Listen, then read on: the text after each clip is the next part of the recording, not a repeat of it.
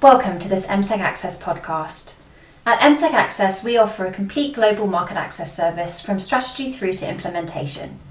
In the UK, all our work is underpinned by authentic NHS insights. Our in-house experts work closely with a national network of associates who occupy strategic, operational and clinical roles within the NHS.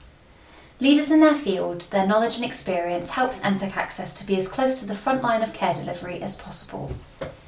To support our clients through the COVID-19 crisis and beyond, we launched this webinar series. Each week, we bring together two experts from the NHS to briefly present what is going on in their part of the health service. We have now converted this series into a podcast, so you can listen in as and when you like. Please subscribe to the podcast or follow our LinkedIn company page for more information. Good afternoon, everybody, and welcome to the first MTech Access COVID-19 weekly update. I'm Tom Clark. I'm one of the directors of the NHS Insights and Interaction team at MTech Access. And it's a privilege to have you all joining us today with our two NHS experts here. So just a bit of background, why are we here, I suppose? What are we doing? We, in the work that we do on a daily basis working with the NHS, are acutely aware of the pace of change that's happening at the moment. Huge amounts of things going on that probably many people never expected to change in the NHS. Lots of things that people hoped would change in the NHS. And it's a time of unprecedented transformation, I suppose. Something we're very involved with. We're also conscious that a lot of our colleagues from industry are at a time when they're unable to engage with the NHS, obviously grounded, stuck at home, doing a lot of desk work, but keen to understand what's really going on out there in the world.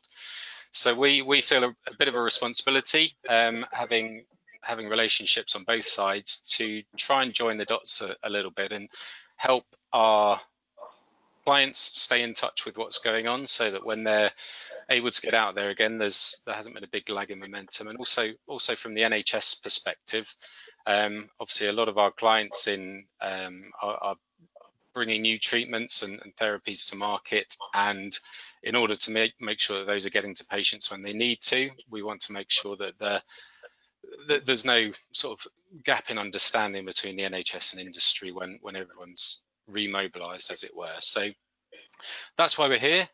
We are going to be doing an update every weekly, because of the speed of change. We're going to be calling on our NHS faculty members, two of whom we've got with us today. Our faculty work in a whole range of roles across the NHS, so every week we're going to have two different perspectives from across the NHS on what's going on. So over the course of the next few weeks, months, however long this might all go on, we'll give a really good breadth of understanding of how COVID's impacting on the NHS. Hopefully, as a result, if you're joining us regularly, you'll get a real good depth of understanding of everything that's changing, and you'll be well equipped to have the right conversations at the time that you can get back to the NHS. So joining us today, we've got Mike Proctor, who is the former Chief Executive of York Hospitals Foundation Trust and interim COO of the North Cumbria Integrated Care Partnership, and Hilary Snowden, who's the management lead of two primary care networks in the North East. And they're going to be sharing some of their recent experiences and thoughts around everything that's going on at the moment. So enough of me. Let's have a chat with our experts. So firstly, coming to you, Hilary, can you just give us a few minutes on what you've seen happening in the NHS over the last few weeks in sort of the primary care world? Hi, everybody. Yeah, certainly monumental change over the last 4 weeks. I don't think anybody, probably at the beginning of March, would have envisaged primary care working at scale as it is now. And I think it's a real defining moment for primary care networks and federations. I think certainly I've seen, you know how in families you have sort of like relations you don't speak to, but you're not quite sure why, because something's happened 20 years ago, but nobody can remember exactly what, but you still don't speak to them. In a similar way as primary care, or the elements of primary care, a bit like that, and suddenly what had been an issue that nobody could think of why they didn't want to work together, all that's disappeared. And suddenly we have people working together that probably used a lot of excuses in terms of the structures that are in the NHS, like IT.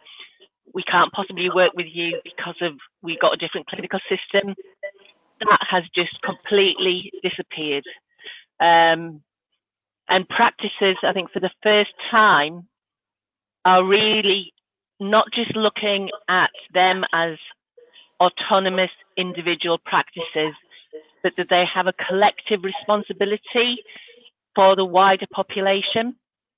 And I think from our perspective in West Northumberland, that might not have happened without PCNs being established, and the fact that we've spent the last 10 months or so really working at relations and working better together, and that has really enabled and facilitate what we're having to go through now.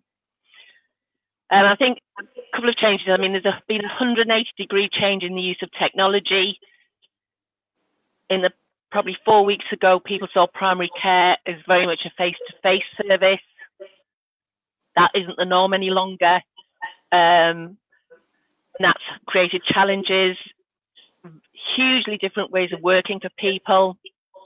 So that there's those aspects. I think also an appreciation that one size does not fit all. And I think there's still a tension between what's coming down nationally and the expectation that that will work regardless of where you are in the country. So the relationships that you have with your clinical commissioning group are really key at the moment, in the sense that some of them are assuming that whatever the centre's saying, that is what has to be implemented locally, whereas others are being very pragmatic and saying what's needed on a local level. So, for example, where I am in West Northumberland, we've got several hot sites being developed, all slightly different because of the rurality and what works for different practices. And I think the only other thing I'll probably say in terms of, at the moment, this key thing is that good clinical leadership is absolutely critical. And I think those relationships that clinical leaders have really worked at over the last few months are absolutely critical in terms of getting people on board, people being seen as credible leaders, and it's not just managers saying that you've got to do X, Y, Z. Brilliant. Thank you, Hilary. And so, similar question to you, Mike. What have you seen in the last few weeks in the NHS? I've seen some extraordinary things that I thought I'd never see, actually, to be honest. I'll try and give you a sort of a perspective from a single organisation, because people talk about the numbers, and I just thought it might be useful just to talk a little bit about the organisation I've just been working with as Chief Operating Officer, which I went to. I did 4.5 months over there, and troubled organisation, to be honest. It's so really small, so it's only got 550 beds, 2 sites, 2 hospitals that are 40 miles apart. Really struggling in terms of capacity, so working on 98% bed occupancy constantly. 25% of the beds in both hospitals were taken up by patients with a length of stay of more than 21 days. Based on the sort of difficulties of services outside hospital. It was the norm every day, actually, to run out of beds and come into the hospital to have 15 or 20 patients in the ED department just waiting for somebody else to be discharged so that they could move up to a bed. And some of those patients were in 12, 15, 18, sometimes 24 hours in the emergency department. So a really troubled organisation. An emergency department that was built to sort of look after a maximum of 30 people, regularly having 60 people in that department. So this is pre-COVID, really troubled. I had a sort of, I talked to Tom about this, I had a sort of seminal moment on the sort of 9th of March when I came into work, and our Deputy Chief Executive, who was a GP, public health doctor, enormous experience working for Médecins Sans Frontières abroad, looking at sort of Ebola, worked in real crisis points, and he'd been localizing and looking at the stuff that Imperial had been putting out in terms of the numbers, and he'd made it relevant to what was happening in North Cumbria. And the numbers he came out with, my sort of jaw hit the floor really, because what he's talked about is that what we'd learned from sort of China and other places, that once COVID hits, then 80% of people that are infected by it can self-care. About 14% require hospital admission, 5% require ICU, and 1% die. And you can look at the unmitigated curve. People talk about the peak of the curve. So what would happen if we did nothing? And the government worked on scenarios, and Imperial worked on scenarios going from 70% of the population being affected down to sort of 1% of the population being affected. I'm not going to give you the numbers on 70% because they are unbelievable. Well, they are believable. But if the population of North Cumbria, 20% of people were infected, the attack rate was 20%, then that would mean that 60,000 people were infected in the North Cumbria population. It's a population of 300,000. And 8,400 people would require hospital admission. And 3,000 people would require intensive care. I have 12 beds. 12 beds. And the way that the infection would work would be that 20% of people that were going to be infected would be affected. 20% would be in 1 week, on week 10. And weeks 9 and 11, there'd be 15% of the population either side of that. So, 50% of the population over a 3-week period, which would mean 1,500 people in a 3-week period require critical care beds. So, it's just mind-blowingly frightening in terms of what was happening, which explains the government's response, and it explains some of the local response. I was asked, in order to prepare, Mike, we need 150 beds by Friday. And I thought they were having a laugh, given the circumstances that we were looking at, and we were at 98% occupancy. And some amazing things have happened, because based on that, as Hilary's talked about, the entire clinical community came together. And some of the things that we've been wanting to implement and sort out for years, particularly around social care and moving patients on, those have been mandated by the government. And I'll tell you now, so North Cumbria is still coping. So North Cumbria, the last time I spoke to them, had 130 COVID-19 positive patients in hospital requiring care, and they had got about 20 people in critical care. So we've doubled and tripled the ITU capacity, and we're managing with that at the moment, because obviously the government's actions that have taken place in terms of social isolation and all those things are absolutely, instead of having a huge peak, we're creating a plateau. How long that plateau is going to go on, I really don't know, and how we get out of it is a question that's frequently asked at the government at the moment, isn't it?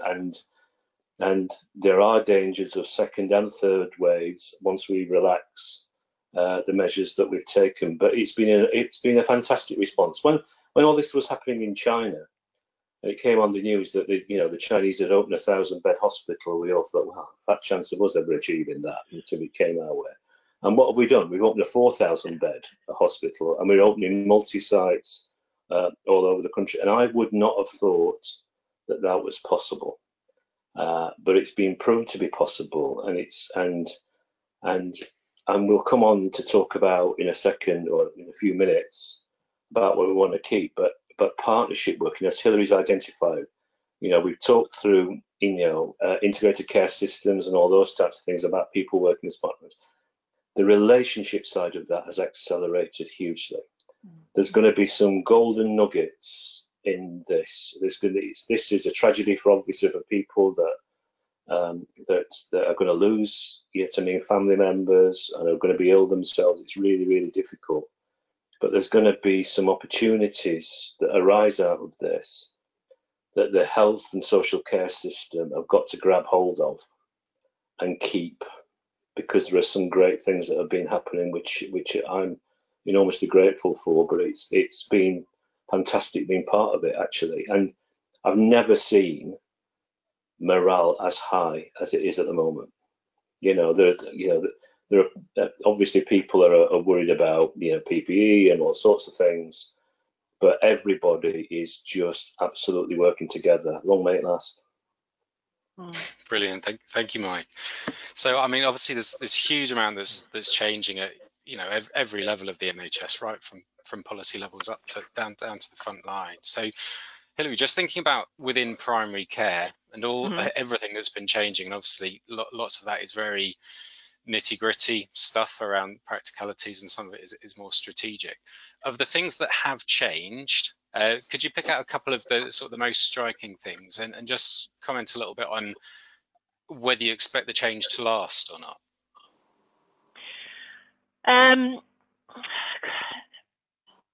I think certainly changes in terms of, I think, an appreciation of the need for well-being of your staff is become much more important, and I would like that to continue. So not just on the physical aspects, but linked to what Mike said about that morale, about really looking after your teams and your workforce. And that's not just about pay, but it's actually, I know several practices have got wobble rooms now. So when somebody is feeling a bit, they can go in that room and maybe do a bit of meditation, yoga. So I think the appreciation of well-being of your workforce and how to do that is absolutely key. The joint working, I think what we've got to do is prevent people going back into their silos. And I think that's right across the system. So not just about individual practices, but making sure that community nursing doesn't become isolated from practice nursing, that it actually becomes a nursing team. And it doesn't matter who's employing them or whatever. It's about actually the world hasn't fallen apart by the fact you've let your staff work with another organisation staff.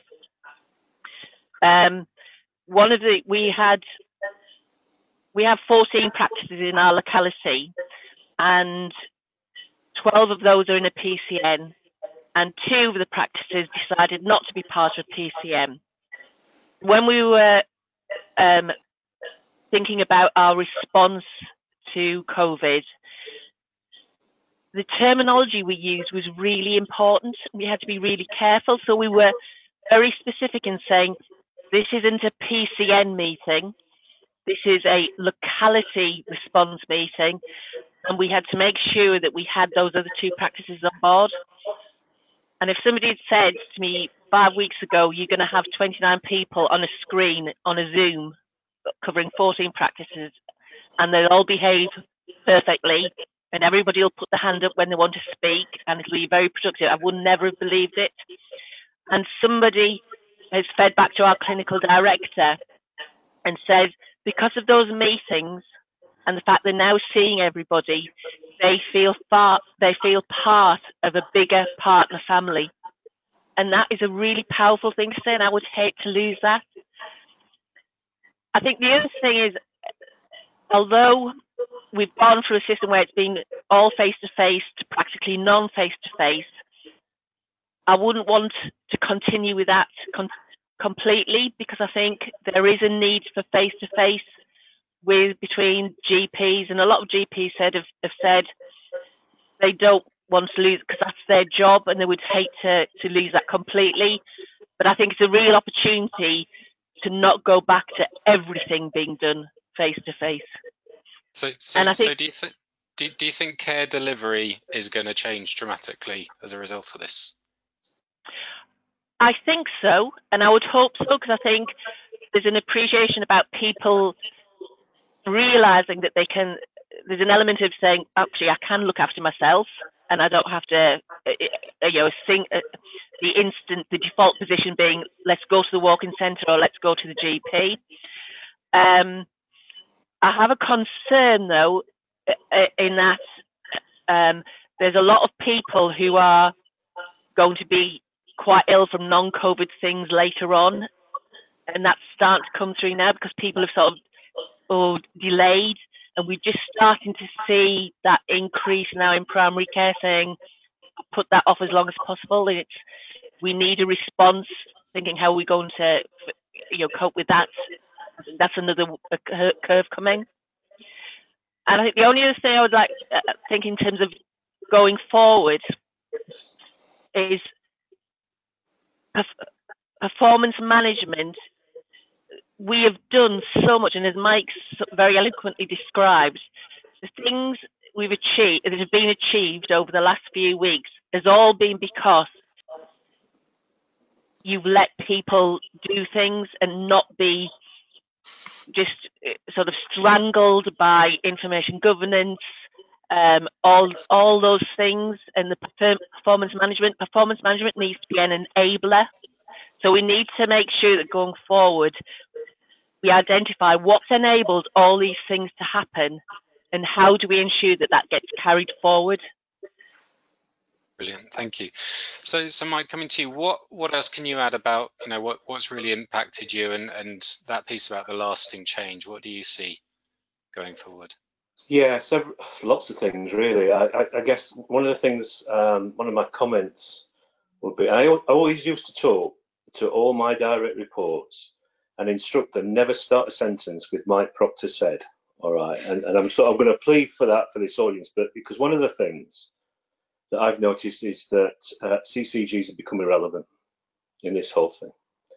The work that's delivering the action on this is provider driven, and whether that's providers in primary care, secondary care, in social care, it's providers that are doing this, and I can't see a role for CCGs in what we're currently doing. They're scratching around to find one, but I don't think they are able to do so. So it's just a comment related to that.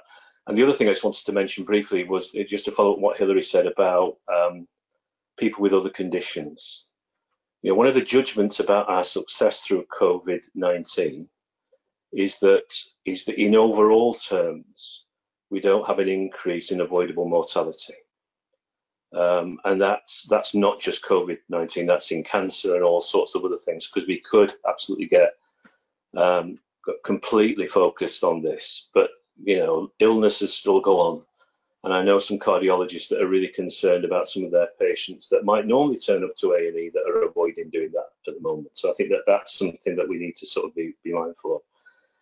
In terms of lasting change, I think the partnership stuff, I think, it's as Hilary said earlier, a lot of the ice has been broken, people are working together in a really positive way, trust has been developed and built up, people are valuing other parts of the system actually more than they ever had, and I think that's an important aspect of developing trust.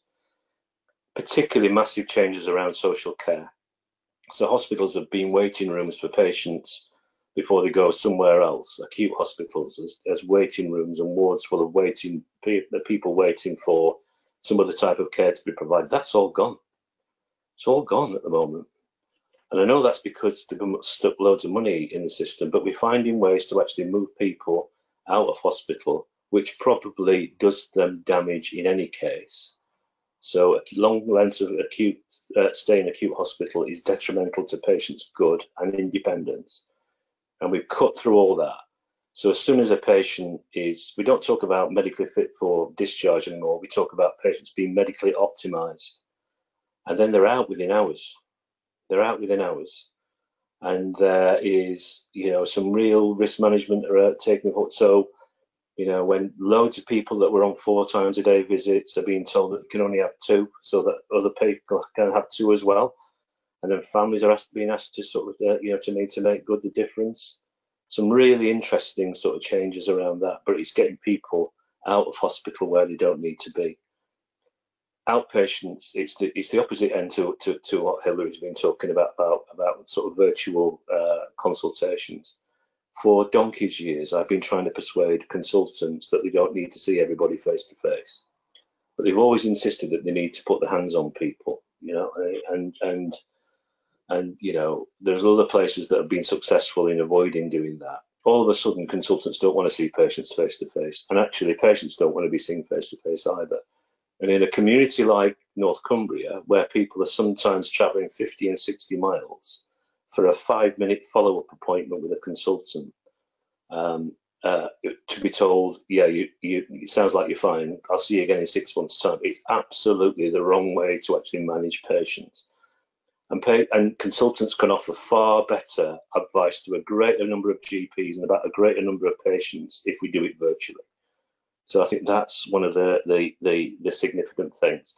And I'm going to be a bit cheesy in terms of lasting change. The final one I want to talk about is that people are looking after each other in society. You know, increase, you know, awareness of your neighbour, an elderly relative or something like that, and people are looking out. The vast majority of people are looking out for each other. You know, these things always bring out the best in people, and for a small proportion, it brings out the worst in some people as well. But for the vast majority of the population, there's a greater sense of society and community, and I hope that doesn't disappear, because that's really important as we go forward.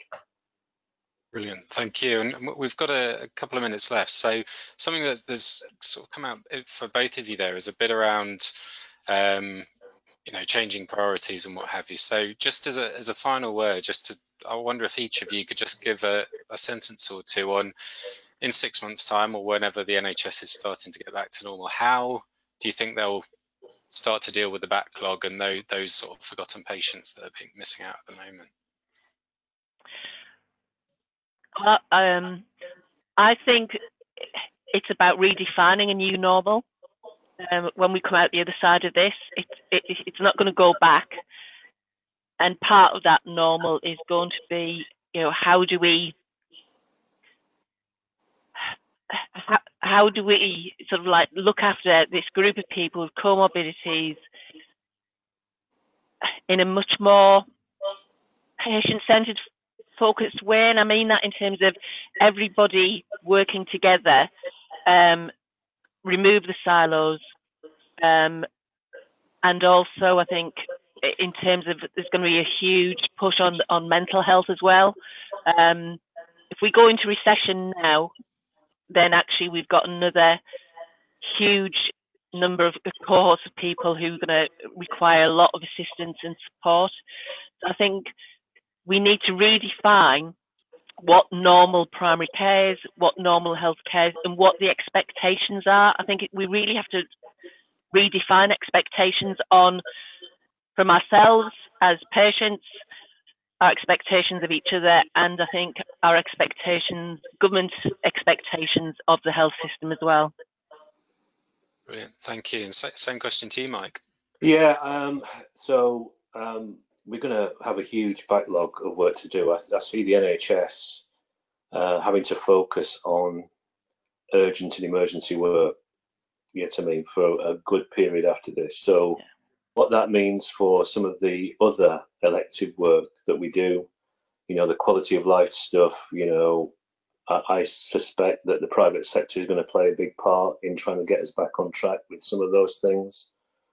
But depending on how long things go on for, depending what deterioration we've seen in performance target, depends whether there's a less emphasis on delivery of actually performance targets per se, and that we have a different opportunity to actually look at health outcomes as our drivers, rather than specific measuring specific parts of a patient pathway which do nothing for actually system working.